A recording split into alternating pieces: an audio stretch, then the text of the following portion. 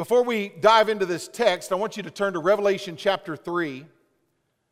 I want to talk to you about a love letter to the church from Jesus. A love letter to the church from Jesus. And it's about passion. And while you're turning there, I want to say God bless you to John Iverson.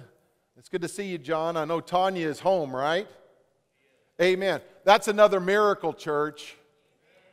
They took her to the hospital, said she'd probably be there 3 weeks. She was in intensive care for a short period of time, and now she's home. So praise the Lord. Amen.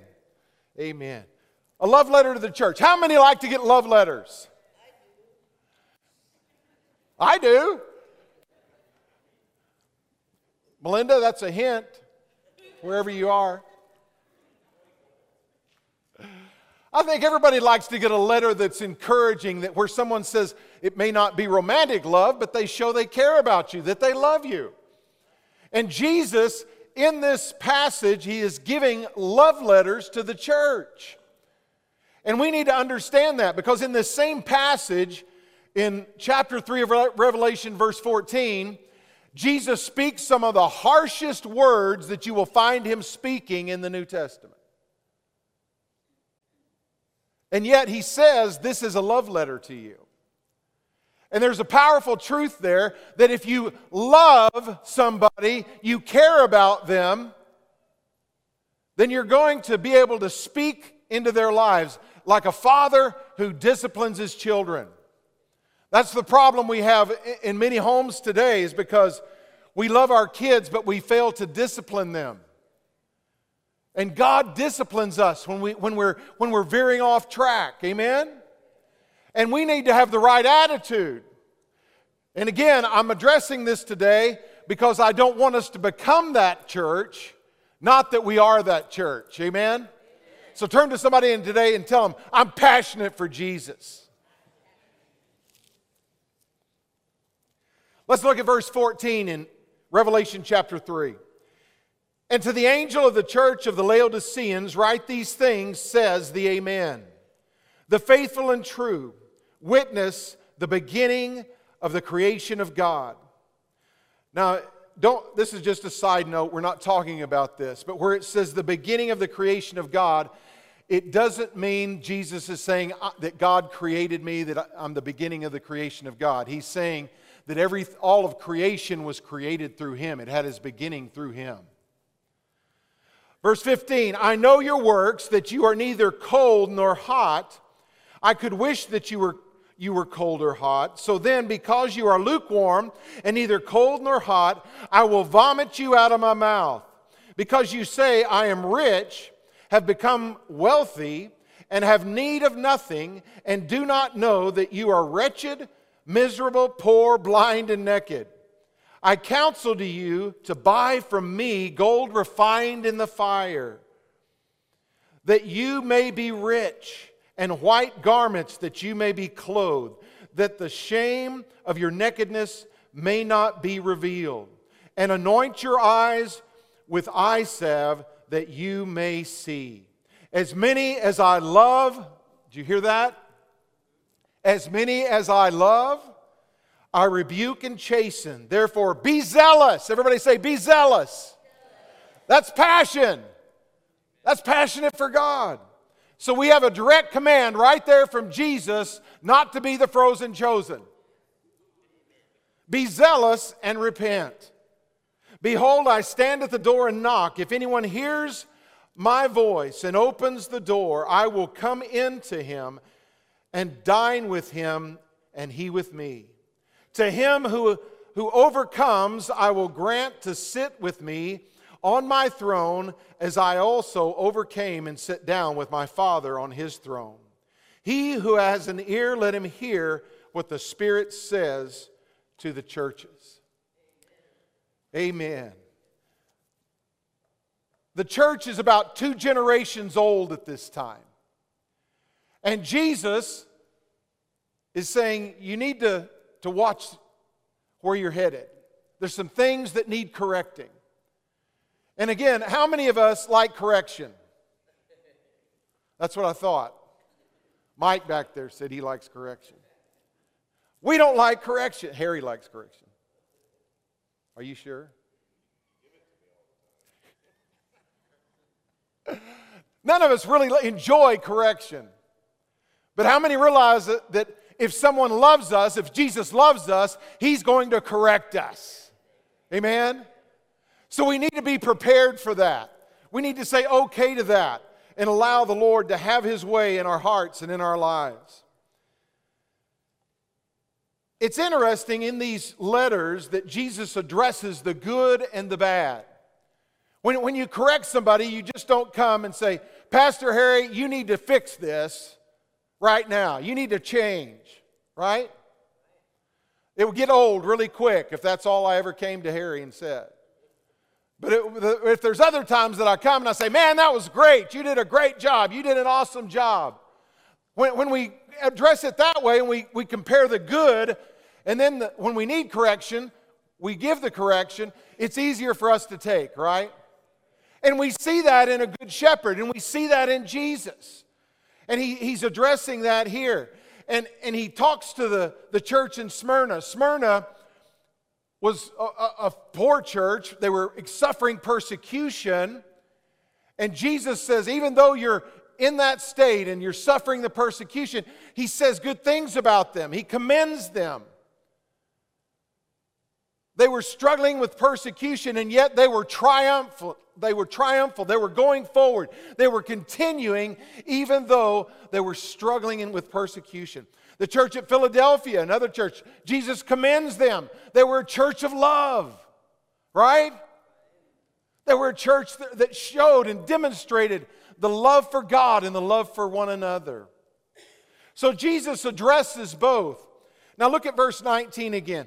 As many as I love, I rebuke and chasten, therefore be zealous and repent. This is a love letter to the church, and we need to receive it that way. Now, the church at Laodicea made some big mistakes, and we need to take hold of that and see what we can learn from it. Not that we're there. Again, I'm not saying that we're a Laodicean church. Everybody turn to somebody saying, Pastor said we're not the Laodicean church. But I want us to be mindful that in the last days, this complacency can creep in. That we can become lethargic and lukewarm, and that we can lose that zeal and that passion for God, and we can't afford to do that. In Ephesians chapter 5, verse 1 and 2, God's Word says, therefore, be imitators of God as dear children and walk in love. Walk in love.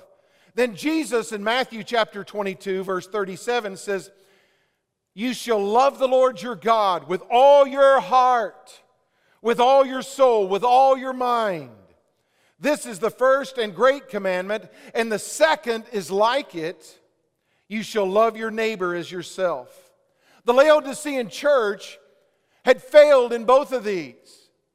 And church, that is so true of any church, that if we lose our love for God, we're going to lose the love for our neighbor. We have to have this relationship right with the Lord before we're truly going to love those around us. And God calls us to be passionate in both areas. Passionate towards Him and passionate towards our neighbor. Passionate towards those that need Jesus. And if there's one prayer that's on my heart, that is that the Lord would make us a church that loves to win people to Him. Amen. I want to see people come to Jesus. There's so many people out there that are hurting, that are struggling, and they need to encounter Him. Now notice the Laodicean attitude. Their attitude was wrong. Look at verse 17. I am rich, have become wealthy, and have need of nothing. What's that? That's arrogance. I can't even imagine a Christian walking with God saying that. That just doesn't sound like a Christian to me. But God, they're saying, I'm wealthy. I've got it all together. I have everything I need, and I don't need anything from you. Church, that is such a dangerous place for us as individuals to be. Amen? I don't ever want to go there. I don't ever want to feel like, well, I've got everything under control. And what happens a lot of times when we are blessed, and God loves to bless us. He's a God of blessing. He's a God of abundance. If we are wealthy, we can be wealthy in various things, but if we are wealthy, we trust in the wealth instead of trusting in Him. And that's where they went wrong.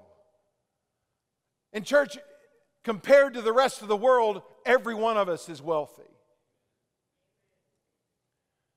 Not too long ago, I was looking and saw an article that talked about the average person in the world only made like $2 a day.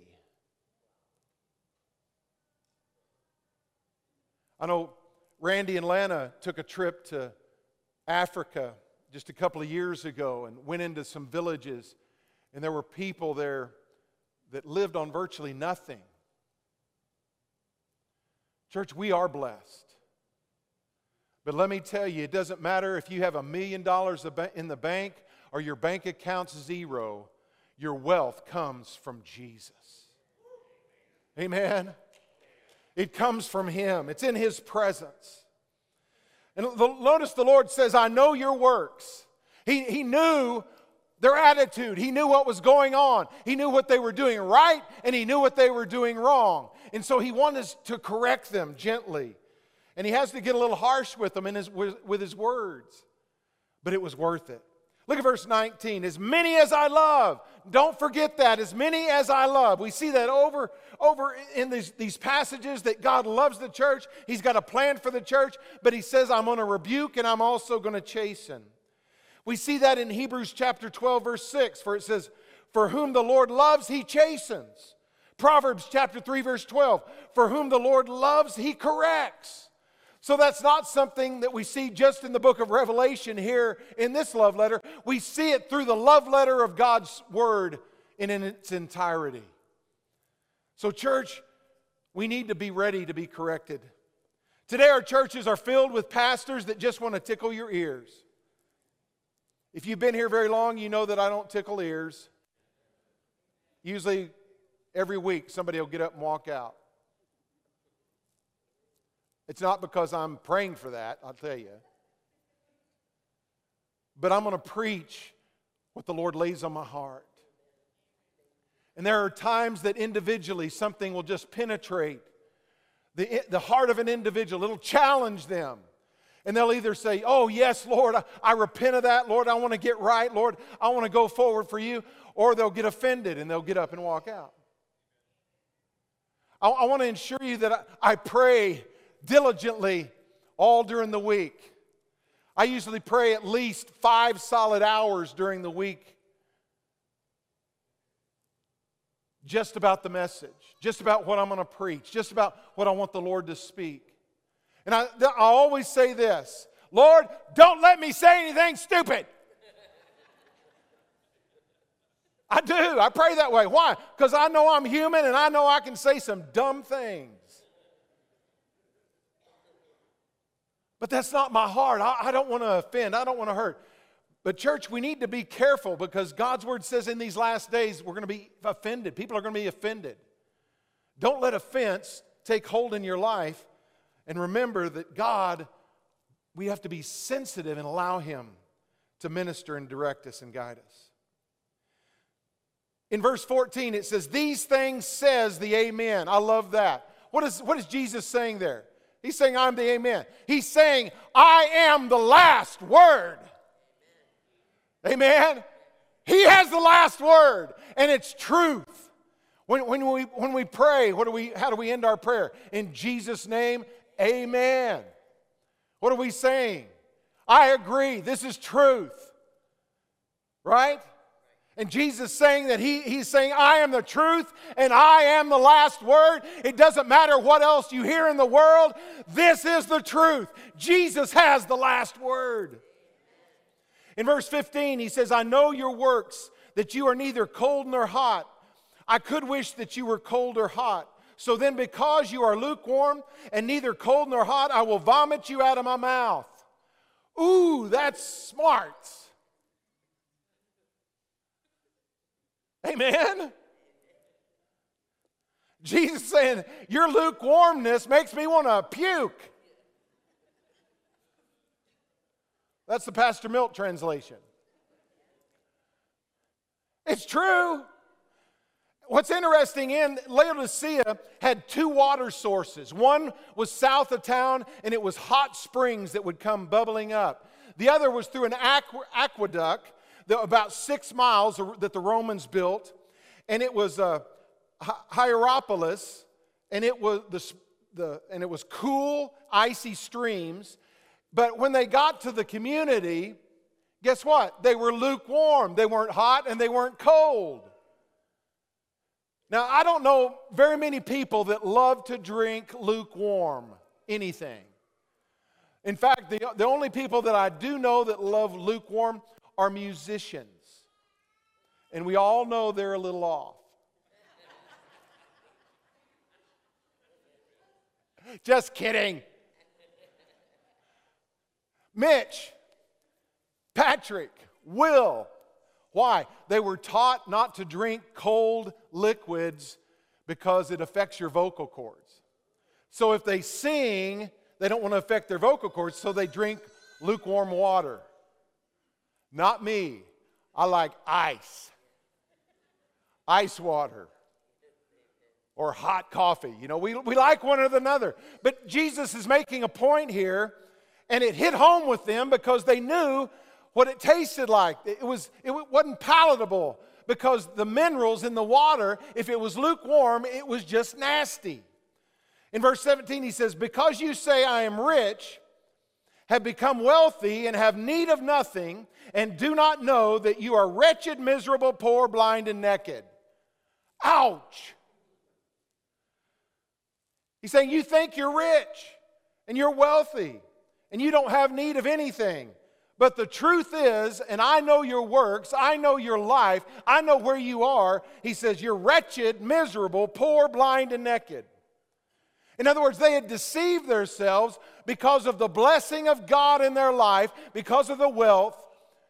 And we need to make note that just because God blesses someone with material wealth does not mean that they're not godly. That's not the point Jesus is making here. And that's kind of been a misnomer in the church. Well, if you're going to be a really holy person, you're going to take a vow of poverty. You're going to give everything away. And you're going to live in sackcloth and ashes and hum during the day in a convent somewhere. No, that's not true. It's not about whether you're in abundance. Paul said there's times I've had a lot and there's times I hadn't had anything. That's part of life. Most of us have been there, right? There's times when we've had an abundance of blessings from God and things are going good, and there's times that we go through difficult situations. But you know what happens when we're in a difficult situation? Guess what? A Christian normally gets really spiritual. I mean, when you look at the bank account and there it says double-aught, and you know you have 3 or 4 more bills to pay, guess what? It usually makes us spiritual. Right? We get down on our knees and we start crying out to God, help me, Lord, help me. And guess what? God helps us. He cares about us. Amen?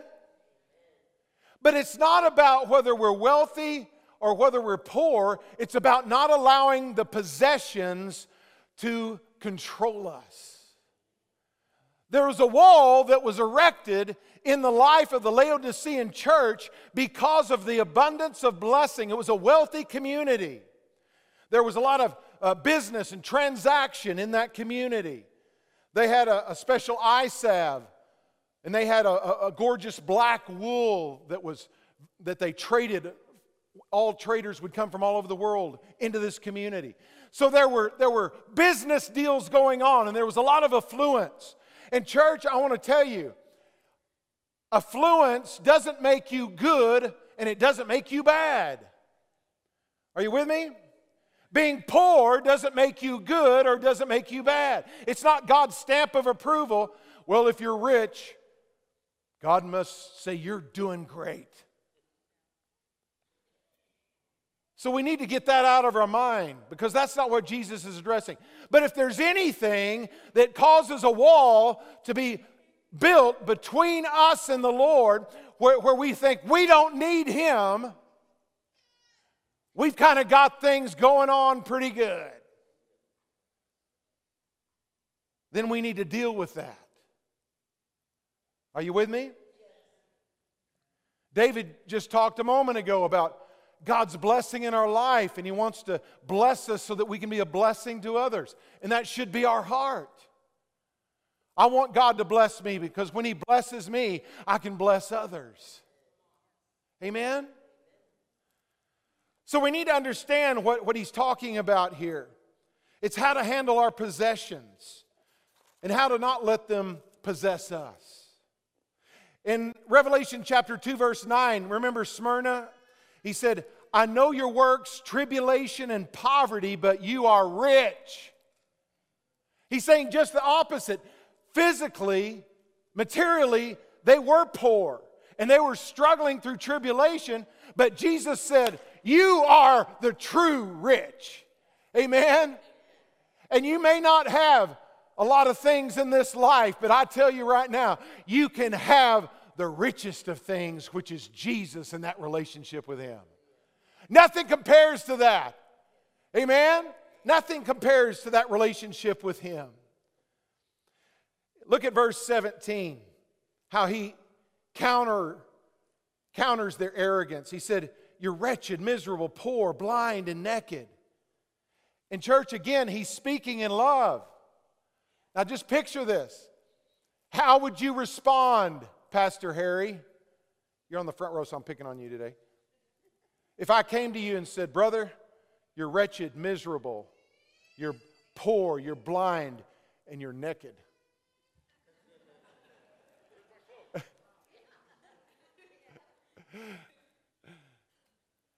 How would we respond to that? Well, I don't think so. That's that arrogance. But listen, He's speaking this in love, and He's saying you're deceived. Church, don't let yourself be deceived. Look at verse 18. I counsel you, this is how Jesus answers it. I counsel you to buy from me gold refined in the fire, that you may be rich, and white garments, that the shame of your nakedness may not be revealed, and anoint your eyes with eye salve that you may see. There's three things there that Jesus tells them to do. I want us to see this. First of all, He says, you need to buy from me. And that can be a little confusing, because we know that we can't buy our salvation. Right? We can't buy our healing. Effie didn't buy her healing. Tanya didn't buy her miracle touch of healing from the Lord. What we prayed, we asked God to intervene and move. So it's not that kind of a transaction where we take money and we bring it and we say, Lord, I want to buy this or that. But I want you to think about it in this way. It is a transaction in that when we have something that has a value, we're trading it for something else of value. And that's what Jesus is telling us there. He's wanting us to trade something of value and trade it for what is truly valuable. Amen? For what's truly valuable. He wants us to understand that. So He tells us to buy of me. The second thing, He says, buy from me gold refined in the fire, that you may be rich. What is He talking about there? Well, 1 Peter gives us a good indication. 1 Peter chapter 1, verse 7. The genuineness of your faith, being much more precious than gold that perishes, though it is tested by fire, may be found to praise and honor and glory at the revelation of Jesus Christ. So what is that He's talking about? He's talking about our faith. He's talking about a genuine faith. A genuine faith that's when it's tested by fire, it comes through and it shows that it's unshakable, that it's real, that it's genuine. and it brings praise and glory to God. Amen? That's what he's saying. He's saying you need to have faith, not in your money, not in your wealth, not in the blessing, but you need to have faith in me. That when the trial comes, it produces a genuine character of God in your life. It's evident. That's the true riches. That's the gold refined in the fire. The history of the church has been a lot like the Laodicean church. We talked about their wealth and their affluence. It's with little doubt that we would say they probably looked very nice. They were wealthy. They dressed very nice. And sadly, the church throughout history has put a lot of focus on the outward appearance. And don't get me wrong, I'm not saying that our church should look, tacky. I'm not saying that the church can't look nice. In fact, when I come to church, I usually dress nicer than I do when I'm going someplace else. And there's nothing wrong with that. I'm not saying that makes you more holy. I'm not saying that's right. I'm just saying I don't think there's anything wrong with wanting to look nice, and I don't think that's what Jesus is addressing here. But the church in the past, when I grew up, boy, you wore your Sunday go-to-meeting clothes. The women would have some hats even, on Easter. They'd have a brand new dress. My mom, every Easter, she would take my sister and myself, and we would go to get some Easter clothes. And you know what? I didn't mind. I enjoyed it. I had fun looking nice and dressing up. But the church needs to understand it's not about our outward appearance. It's about the power of the living God through that relationship. That's what the world needs to see more than an outward appearance. And again, I don't think the church should be run down. I don't think that we have to live in a rundown shack. That's not what I'm saying. But I'm saying there's something that is the true riches of God. It's greater than an outward appearance where people meet us and say, oh, you look nice, you've got a pretty dress or a nice suit. Amen? I don't want them just to see that. I want them to see and experience the power and the presence of the true and the living God in our lives. When they come to our church, yes, I hope it's aesthetically pleasing. And with everybody's choice of style, that's hard to do. I know Gary, he wants it to look like an Alaskan lodge. Some of the ladies come in and they want it to look like a flower shop with flowers everywhere. And everybody's got their idea on the colors that they need. But church, I'm not concerned about that. What I'm concerned about is when people come into this house, that they experience the power and the presence of Jesus that transforms their hearts and lives. That's what I'm concerned about. I want them to know that we welcome the presence of our Creator to come to minister His love and His life in this place. We come to worship Him and to welcome His presence. And He comes and transforms our hearts and our lives. And when we leave, we've been changed. That's what I want. That's what my prayer is. Then he goes on. Jesus goes on and says, you need white garments. Again, I talked about they were known for this beautiful black wool that they had. Jesus is correcting them again and saying, no, you need white garments. What is he saying there? He's talking about the simplicity of purity. And I'm not saying that we write down a list of do's and don'ts. Some people think we ought to do that. Well, if you're going to be a member of this church, you're going to be here every time the doors are open. No exceptions. If you really love Jesus. There's others that say, well, if you really love Jesus, you're not going to do this or do that or do this or that. In church, The way I read it in Scripture, the Holy Spirit convicts us. And He'll do His job. And it's not about writing out a list of do's or don'ts. If you're a good Christian, you'll do this or you won't do that. That's not it. It's about saying, Jesus, I want to be clothed in the purity of God.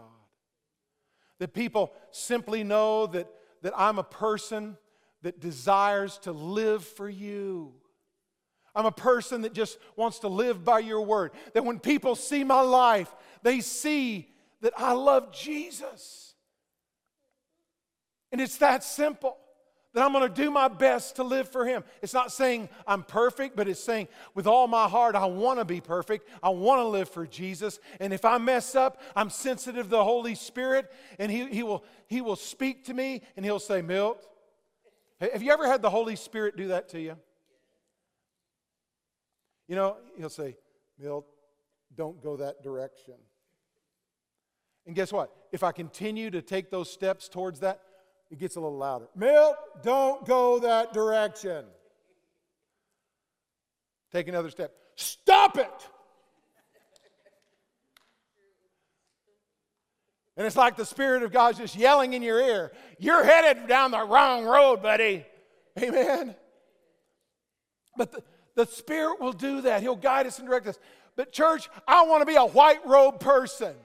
Amen. When people see my life, they may not think I'm the greatest pastor. They may not think I'm the greatest, most eloquent speaker. They may not think any nice things about me. But as long as they think, he's sold out for Jesus. He's a white garment person. He simply loves God with all of his heart. Amen. Next, Jesus says, and anoint your eyes with the eye salve that you may see. Church, today there's so many times that our spiritual vision is blurred. Our spiritual vision is affected. Anytime you come to a verse like this where it talks about a balm or a salve or an ointment, it's talking about the Holy Spirit. The oil of the Holy Spirit. And in the Old Testament, when a king was inaugurated, they would pour the anointing oil on top of the king's head and it would run down. It was symbolic that they were desiring and praying, asking for God's presence and God's power on his life that he can do what God's called him to do. Amen? In church, Jesus is saying we need to get the Holy Spirit and apply the Holy Spirit to our eyesight that we can see clearly. Why? I encounter people all the time. It breaks my heart as a pastor. People will get hurt. People will get wounded. People will get, something in their life that's just distorting their view. And so they're going through life like this instead of allowing the Holy Spirit to give them focus on what He wants. God has a plan. He's got a purpose. He wants us to walk into something new. He wants to go forward to another victory, to another triumph, to another ministry, and minister the love and the life of Jesus. And when we allow things to blind us, it hinders us. Church, I don't want to be a church where we are blinded spiritually. I want every one of you to know this is the vision that God's given me. I see where He wants me to go. I see with His heart, His love. Are you with me? I want to see with the eyes of God. See things the way He does. I don't want to allow hurt or offense or wounds. And many times people will come to our church because they've been hurt in another church. And if they don't heal and receive that healing, then they see our church and our people through the same distorted vision. And you become a church hopper. That's what happens. You hop from one church to another until you're offended again, and you're offended again, and you hop and you hop and you hop. And I'm not saying there aren't reasons to leave a church. I'm saying, if there's doctrinal issues, or sin in the camp or something. There's reasons. But what I'm saying is, church, I don't ever want to allow offense or hurt or wounds to affect my spiritual vision, and none of us should. Amen? And I'm almost done. Jesus finishes again by saying, as many as I love, rebuke and chasten. Therefore, be zealous and repent. In verse 20, he says, behold, I stand at the door and knock. If anyone hears my voice and opens the door, I will come into him and dine with him and he with me. Now that's a beautiful verse. And I want us to understand what Jesus is saying there. He just got through telling them to be passionate, to repent. Repent simply means to change the way of thinking, change your direction, go the other direction. Instead of going towards things that destruct us, bring destruction in our lives, going towards sin, going towards rebellion, we have a change of thinking. We begin to say, God, I want to think like you. I want to go towards you. I want to do what you call me to do. That's repentance. But then he says, this is so neat. He's not saying, hey, Pastor Milk, have your people call my people, we'll do lunch. Some people read it that way. Hey, Jesus wants to hang out with me and have lunch. No. This is so powerful. I want you to understand this.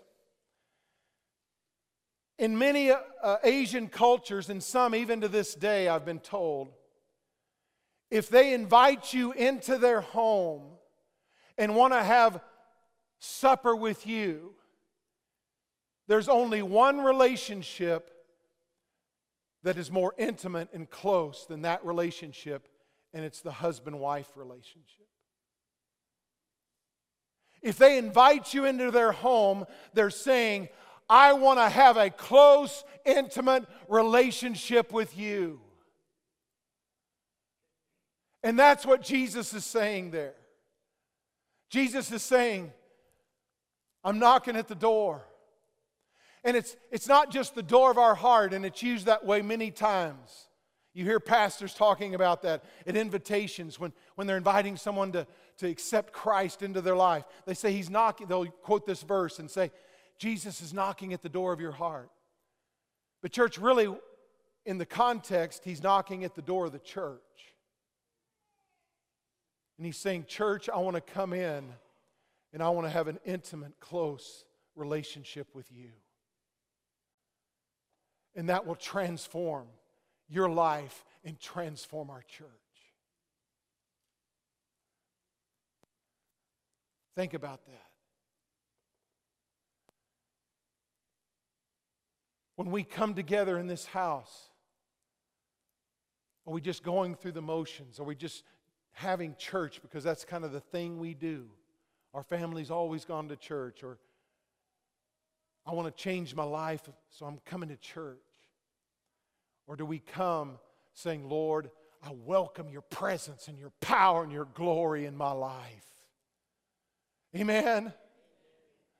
I want people to come in and experience Jesus, because every one of us, we're here. The door of our hearts are open. The door of our church is open. And we're saying, yes, Lord, we want an intimate relationship with you. You're our best friend, a friend closer than any brother. You're our Savior. You're our Lord. You're our deliverer. Lord, you're everything. And we're not the Laodicean church. We're not saying we can do it on our own. We know we can do nothing without you. But Lord, we love you and we want you. Lord, fill this place. You know what? Next week I'm going to talk about what happens when a church has that heart and they say, nothing's more important to us, Lord, than welcoming your presence. Because it won't be church as normal. When the power and the presence and the glory of God is welcomed and begins to move in a church, guess what? It turns the church upside down. It turns the city upside down. And the glory of God's manifested. Will you stand with me? I want the worship team to come.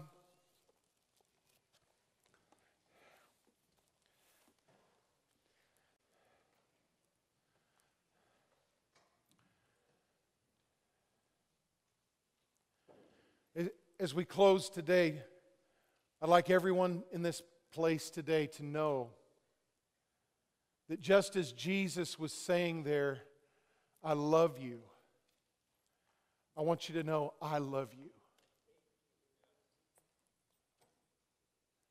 And I'm not saying and pointing a finger saying you're lukewarm today. I'm not saying our church is lukewarm. But I'm saying we're going to be a church on fire, a church that's zealous for the Lord. That we're going to guard from deception, guard from offense, guard from the other things in our life that would bring that wall where we become arrogant and think we have made it on our own. Because we can't. Amen. I want you to bow your heads and we'll pray, and then I'm going to ask the prayer team while we're praying to come forward and to come around the back of the auditorium. And if you have a prayer need today, I want to just encourage you, church, that we want to pray with you. Jesus said, where any two agree is touching anything on earth, whatsoever they shall ask of the Father in heaven, it shall be done. There's power when we pray in agreement together. And everyone that's on the prayer team is someone that I know personally, that I know they love the Lord. I know they love to pray with people. And whatever you share with them, it'll be between you and them.